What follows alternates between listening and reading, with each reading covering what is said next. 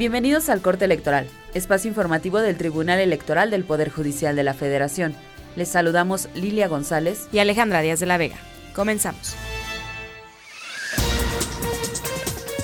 Constancio Carrasco Daza, magistrado presidente de la Sala Superior del Tribunal Electoral del Poder Judicial de la Federación, señaló que los jueces y tribunales constitucionales deben redoblar su actuación para asegurar una justicia que no permita transgresiones a la dignidad de los ciudadanos.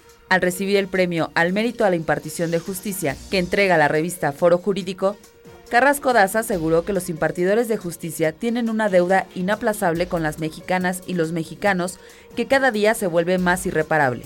El renovado bloque constitucional que revitalizó la protección de los derechos humanos no permite un compás de espera. Nos impone un deber a los juzgadores de redoblar nuestra actuación para asegurar una justicia ordinaria, cotidiana, satisfactoria que no permita más transgresiones a la dignidad, dijo. El Tribunal Electoral del Poder Judicial de la Federación, a través de la Coordinación de Información, Documentación y Transparencia, convoca a todo el público interesado en participar en el tercer concurso nacional de ensayo en materia de transparencia, acceso a la información, archivos y documentación, con trabajos que aborden alguna de las temáticas señaladas. Ingresa a la página www.te.gov.mx y conoce los detalles. Así llegamos al final del corte electoral de este día.